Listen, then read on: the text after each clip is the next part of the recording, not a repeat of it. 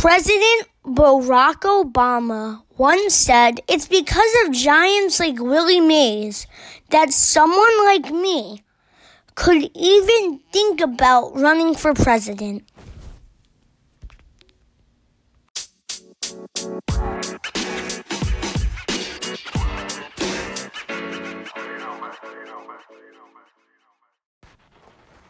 It's an exciting day for baseball fans of all ages on Sliders and Curveballs. Thank you for tuning in.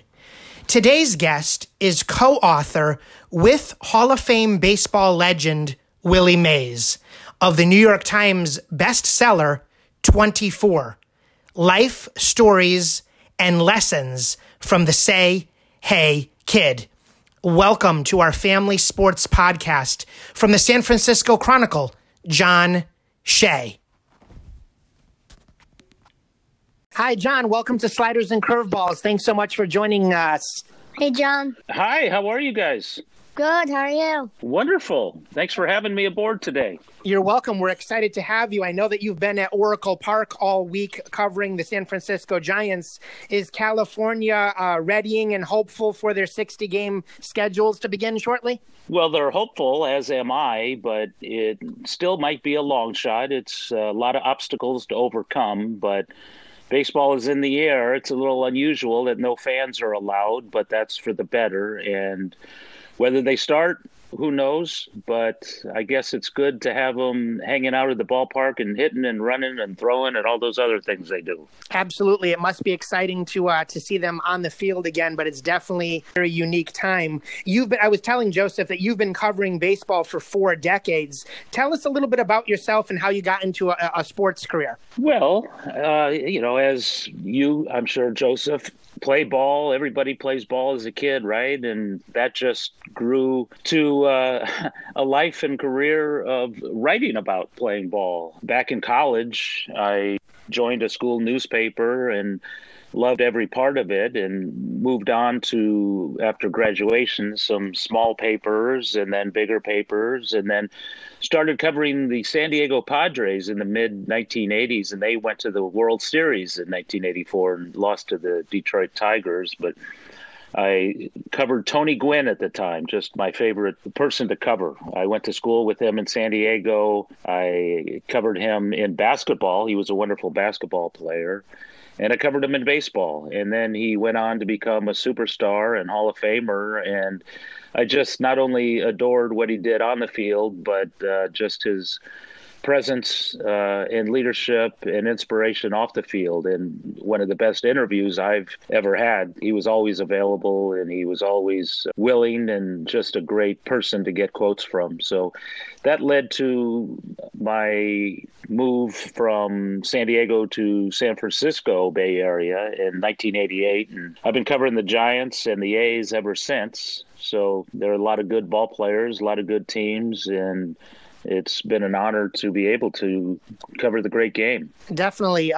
Gwynn was an exciting player, one of the best pure hitters that I've ever seen. So you must have a lot of great memories. Well, there was one time in college on a Thursday night, he set the San Diego State basketball record for assists. And then 2 days later, he had game-winning RBIs on both ends of a doubleheader. So it just showed you how good he was as an all-around athlete, and I really enjoyed watching him play basketball. There wasn't anybody quicker free throw line to free throw line back then, and he just had a wonderful game, a point guard on a pretty good basketball team. His teammate was Michael Cage, who played many years in the NBA in Portland and Seattle. But then he became a big leaguer and one of the best hitters of all time, 3,000 hits. He had a wonderful journey. It was an honor to cover the man and to know the man as well as I did. I will definitely have to show Joseph some YouTube videos of Gwynn. He was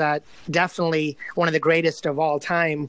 Thank you for sharing. Your book, which we have on order, is full of incredible stories and photography. Can you tell us a little bit about 24 and the process of working directly with Willie Mays to create it? For sure. Willie played for the Giants, the New York Giants, the San Francisco Giants, and finished up with the New York Mets. And before before all that, he played with the great and legendary Birmingham Black Barons in the Negro Leagues. So it's been a wonderful life, legendary life, exemplary life. And it was a privilege to work with him over the past many years. In fact, it was 15 years ago I asked him about a book project, and the first thing he said was, I'd like to see this book in classrooms. So obviously it was a book geared toward kids, but also really any generation. Those who saw him play, all the familiar names and new stories and old stories, those who missed seeing him play but would have loved to and read about him, learned about him.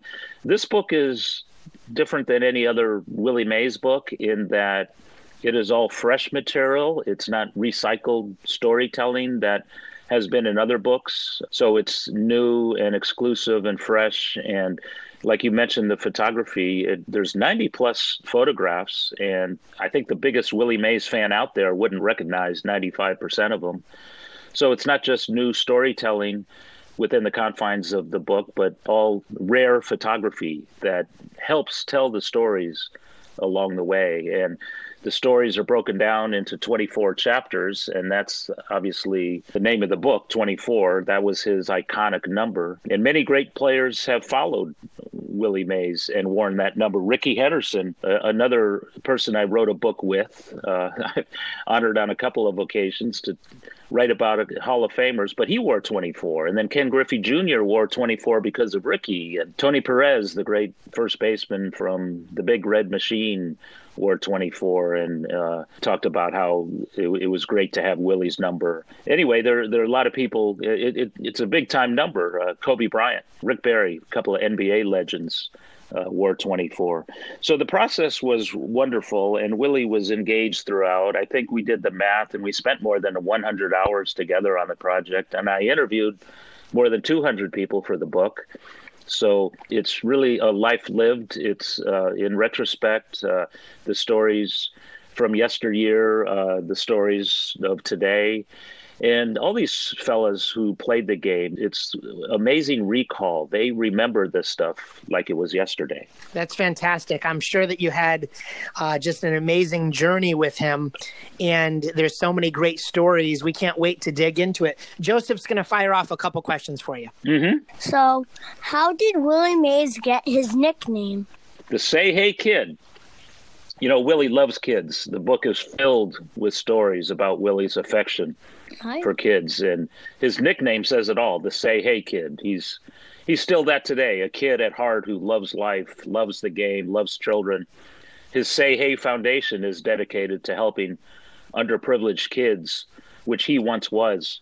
But when he first broke in, you got to remember that Willie Mays, just a year removed from high school graduation, was the starting center fielder for the New York Giants at the Polo Grounds. And he didn't know everybody at first. He was called up in late May of 1951. He breezed through the minor leagues. He played in the Negro Leagues through high school. So he didn't really know all his teammates right away. So instead of calling them by name, Eddie Stanky or Alvin Dark or Monty Irvin, he would always say, hey. That was his thing. Hey, you know, and then let me go over here. What are you doing? What's shaking? That kind of thing. And a sports writer actually heard him say this over and over and then coined the term the Say Hey Kid, and that stuck. Willie loves the nickname. In fact, he's got shirts and shoes that say Hey on them. It's pretty cool. A lot of people don't like their nicknames, but Willie Mays loves his nickname. Yeah, I like it too. It's funny. Okay, so here's another question I got for you. I've watched some great YouTube videos. Can you describe what made Mr. Mays so special on and off the field? Well, it's a great question, Joseph.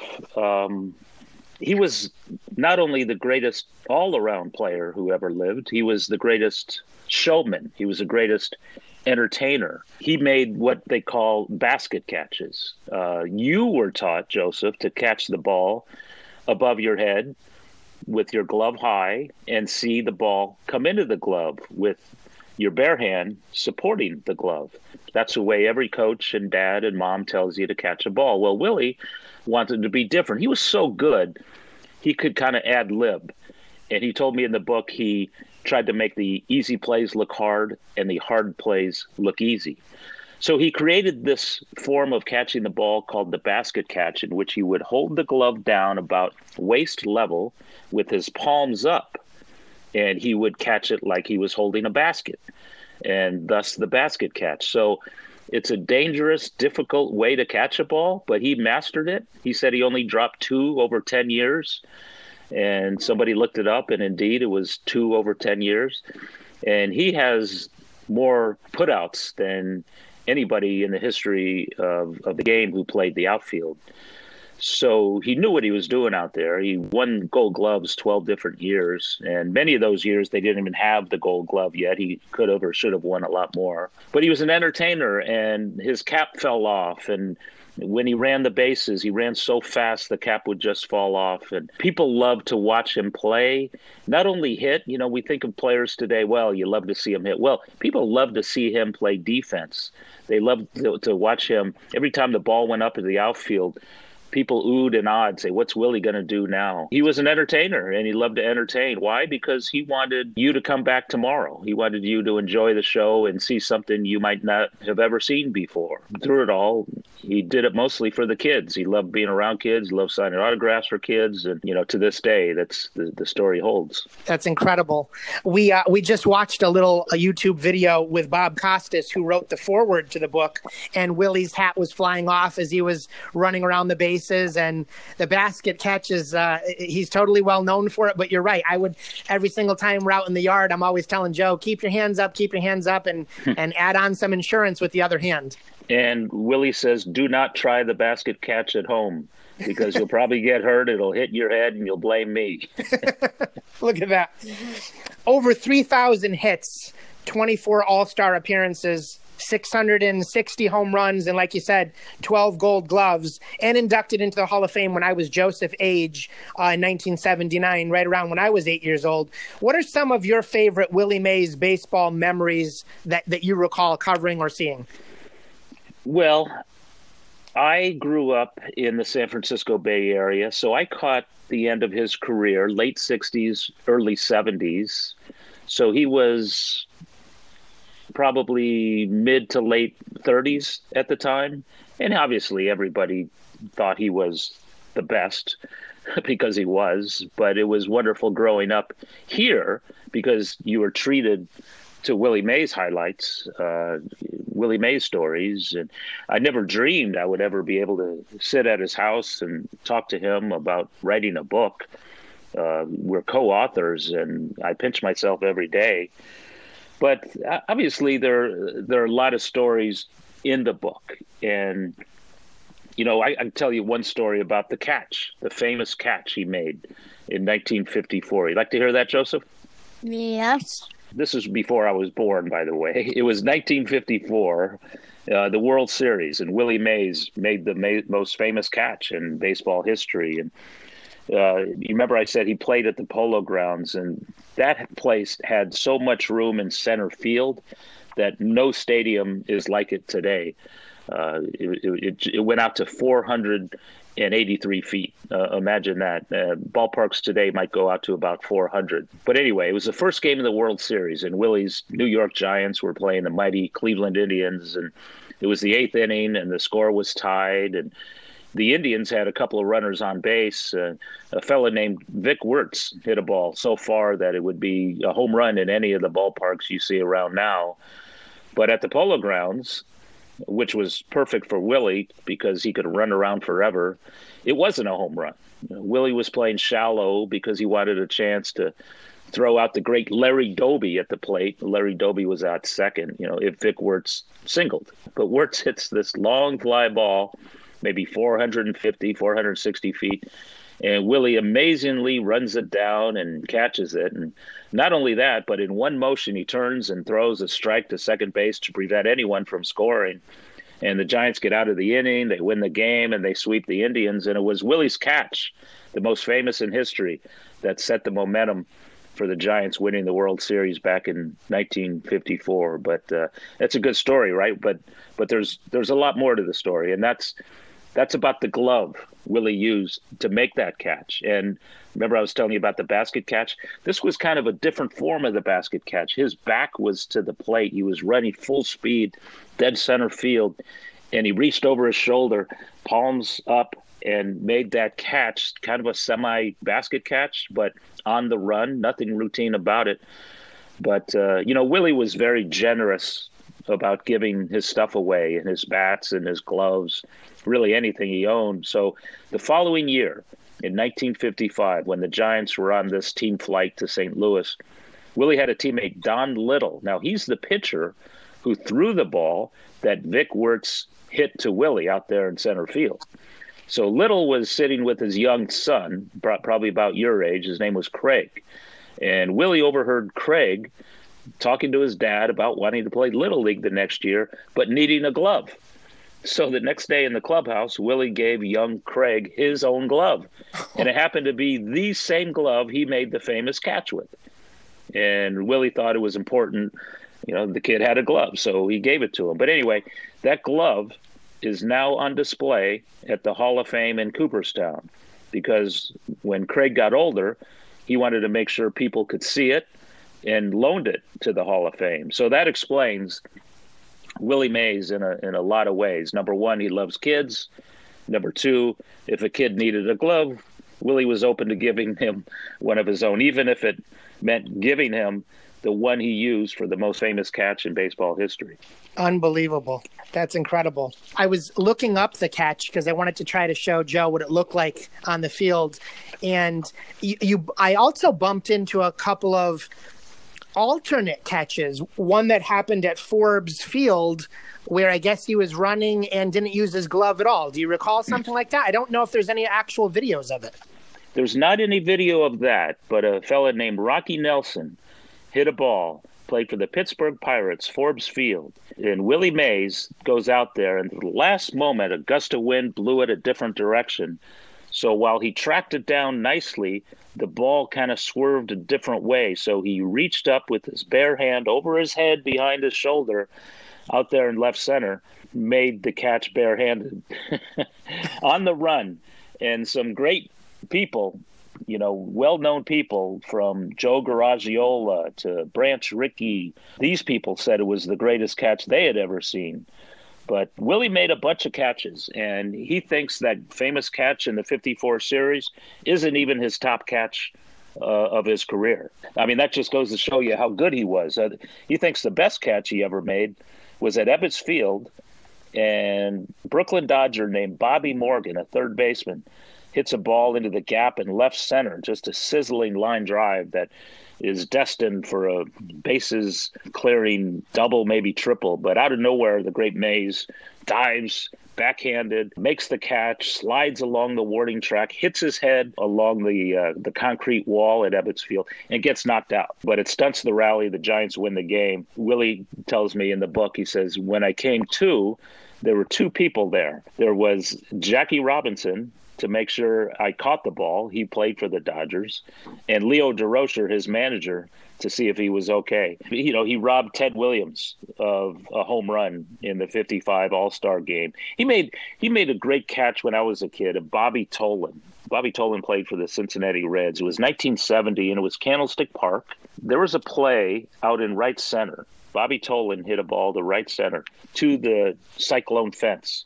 And Bobby Bonds, who's the father of Barry Bonds, a great Giant in the 60s and 70s, he started running to it, and Mays started running to it, and they collided, but Mays, so athletic, jumped over Bobby Bonds, made the catch, and they fell down tangled up. But he made this spectacular catch, and that is, besides this great catch in 54, one you can see on YouTube. Call up Bobby Tolan, Willie Mays catch, 1970, and you'll see that spectacular play. We definitely are going to look at a few more. They're so exciting to see. He was such a playmaker, and he just made everything look routine. Well, not everything, because like I said, he made the easy ones look difficult and the difficult ones look easy. And that was part of his shtick, the reason he liked to entertain. But yeah, he was a leader out there, a captain. He was the first African American captain in baseball history in the early '60s. Alvin Dark appointed him, and he didn't take that lightly. He was very proud of the title. But you know what? He was a captain unofficially anyway. He was like an on-field manager, a guy that the shortstop and second baseman looked to find out where to play, the guy that the pitcher talked with before games to see how to pitch certain guys. And Willie would huddle with people behind the dugout or in the clubhouse or in private and tell them basically about the game, about life. Those are part of the lessons he shares in this book, and there are plenty of them. That's great. Here's another one from Joseph here. How did Willie get into baseball? And do you know if he played any other sport growing up? Well, imagine this, Joseph. Baseball was Willie's third best sport as a kid growing up. And that included... famous, but it was his third favorite sport. His third favorite sport. So what was first? He was a wonderful quarterback on his high school football team. He could throw the ball a country mile. And there's some legendary stories about just that. And he was a shooting guard on the basketball team at high school. It was in Fairfield, Alabama, in an African-American neighborhood, African-American school. This was a time and place that nearby Birmingham was the most segregated city in the country. And Dr. Martin Luther King said as much. So Willie, as a young boy, learned a lot about the inequality and injustice that he was facing and was going to continue to face. And he really dedicated his life to fighting racism and on his terms. And, there are several anecdotes and stories and words shared by Willie that go into detail in the book. But baseball was number 3. Now, his high school baseball team, his high school didn't even have a baseball team. The high school kids would play, regional games against other areas and schools and communities, but they only had football and basketball. So Willie played those. It didn't matter to Willie. Why? Because he played with the Birmingham Black Bears, a professional Negro League team that was right near his hometown. And he was a wonderful player, a teenager in center field who was playing with grown men in their 20s and 30s and did some traveling in the summer. And sometimes he missed school to go out on the road with this great team. But he would come home and his high school teachers would have him explain about geography, about great monuments in different cities, how it was hanging out in buses with these legendary Negro League ball players. So Willie came back and learned about life playing in the Negro Leagues, and he took it to school and was kind of like, as he says, an assistant teacher who explained to his classmates, life beyond the Birmingham area. So back then, the opportunities for a black quarterback aren't what they are now, unfortunately, and it was a shame.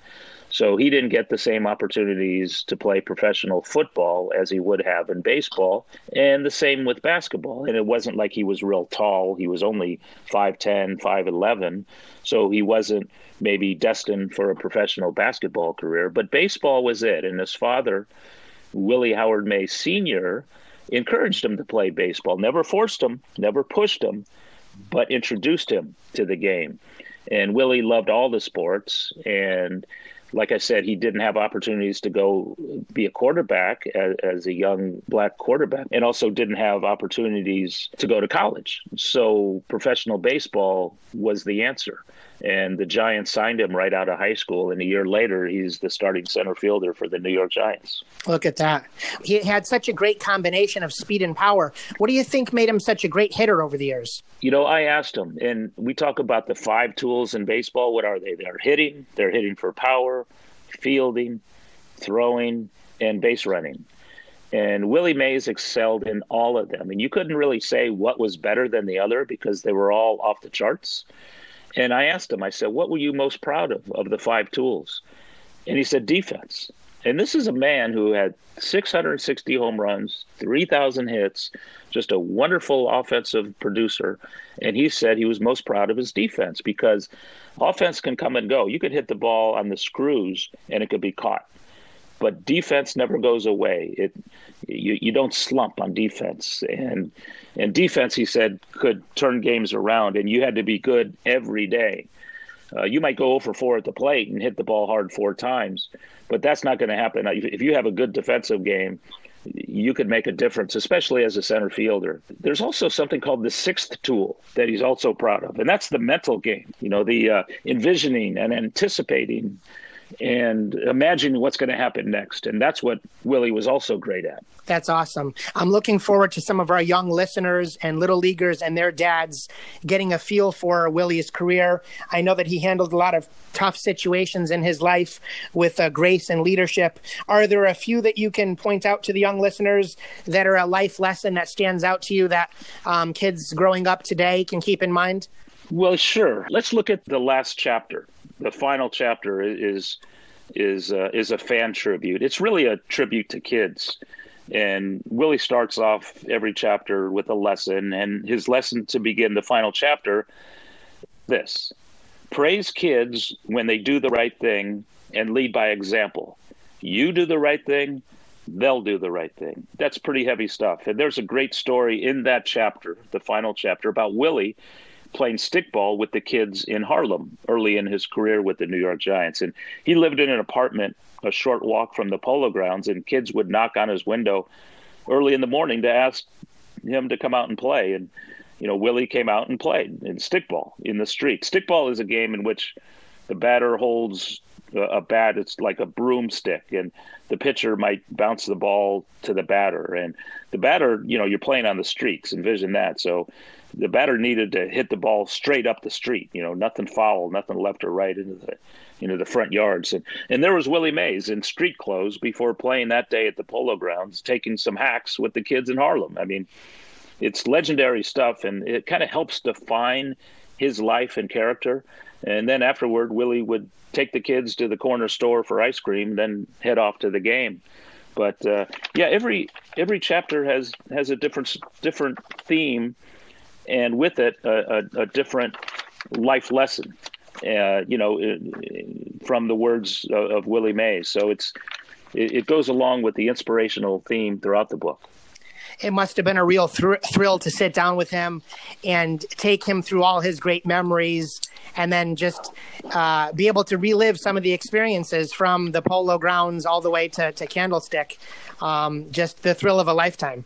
Yeah, you mentioned the Polo Grounds. I could tell you a story about since the theme here is kids and children, tell you a story of a young boy named Peter who was 9 years old in 1951, and that was Willie's rookie season. And Peter's dad took him out to the Polo Grounds one day, and that was Peter's first look at Willie Mays. And they got out there early to see the team work out, and young Peter was amazed that Willie was out there in center field taking fly ball after fly ball, and each time he caught the ball, he threw a perfect strike, a one-bounce strike to third base. And Alvin Dark was at the bag simply holding up his glove, and Willie would just throw right into the glove, and about 20 straight times. And Peter said later it was like the equivalent of a kid today watching Steph Curry hit 20 straight three-pointers before a game. But anyway, Peter grew up and wound up being a business guy and comes from a wealthy family. And, he orchestrated a group of San Francisco leaders to purchase the Giants in December of 1992. His name was Peter McGowan. And this was big news in the Bay Area at the time, and because the Giants were being sold to a group in Florida, and the team was going to relocate. And Peter McGowan and this group bought the team and kept it in San Francisco. So in a roundabout way, Willie Mays helped save the Giants for San Francisco, because he was the one who inspired that young Peter McGowan as a young boy to love baseball and love the Giants. And McGowan turned out to be the leader of this group who bought the team and kept them in town. Wow, what a story. And we want to thank you so much for inspiring us today and inspiring Joseph. He went to his first NBA game in February, just before the pandemic, and it was to see Stephen Curry. Now, he was hurt. He didn't play, although he made the trip to Boston where we were, and we got to watch him for 15 minutes with all of his shots that he takes in his pregame. And so it was such a thrill and so exciting today to hear about Willie Mays and his incredible career, both in baseball and outside of baseball. It's just a memory of a lifetime for you to be able to share some time with us. It is a memory of a lifetime and the project of a lifetime as well. It's just amazing. I was able to put the ball on the tee for Willie and get out of his way and let him tell the stories and allow me the access and the privilege to actually write down these stories from not only Mays, but all these great Negro League teammates that I spoke with and childhood buddies and Hall of Famers and so many people in and out of the game, entertainers, musicians, artists. They all have Willie Mays stories. So it was a wonderful experience to put this book together with Willie. Well, we want to thank both you and Willie Mays for creating it. I look forward to reading it to Joseph before bed, and we can discuss different chapters and things like that. Joseph's an outfielder as well, so he's learning to get the ball in quick. And I think that hopefully Willie will enjoy the podcast, and we really appreciate you taking time out of what's now become a really busy and interesting baseball schedule to spend some time with Dad and his young son. Actually, I play third and shortstop, and the Stephen Curry game was the first month of the year. I forgot what the month is called, but I know is that it was the 28th, and then February 1st, the biggest rival, the Philadelphia 76ers. That's wonderful stuff. You know, Willie Mays played shortstop as a kid, and he was a pitcher, he was a catcher. He did it all, but his dad always told him, he said, you know what, you don't want to be a pitcher, you don't want to be a catcher, you got to play every day, you don't want to get hurt. So he became a shortstop and eventually a center fielder, and luckily for all of us. Absolutely. Thank you so much, John, for spending some time with us on Sliders and Curveballs, and we appreciate you connecting with the younger generation, and I look forward to reading some of your articles in the future as the baseball season unfolds. We wish you luck out in California. My pleasure. Thanks, Mike. Thanks, Joseph. Bye. Stay safe. You too. Take care. Bye-bye. Bye.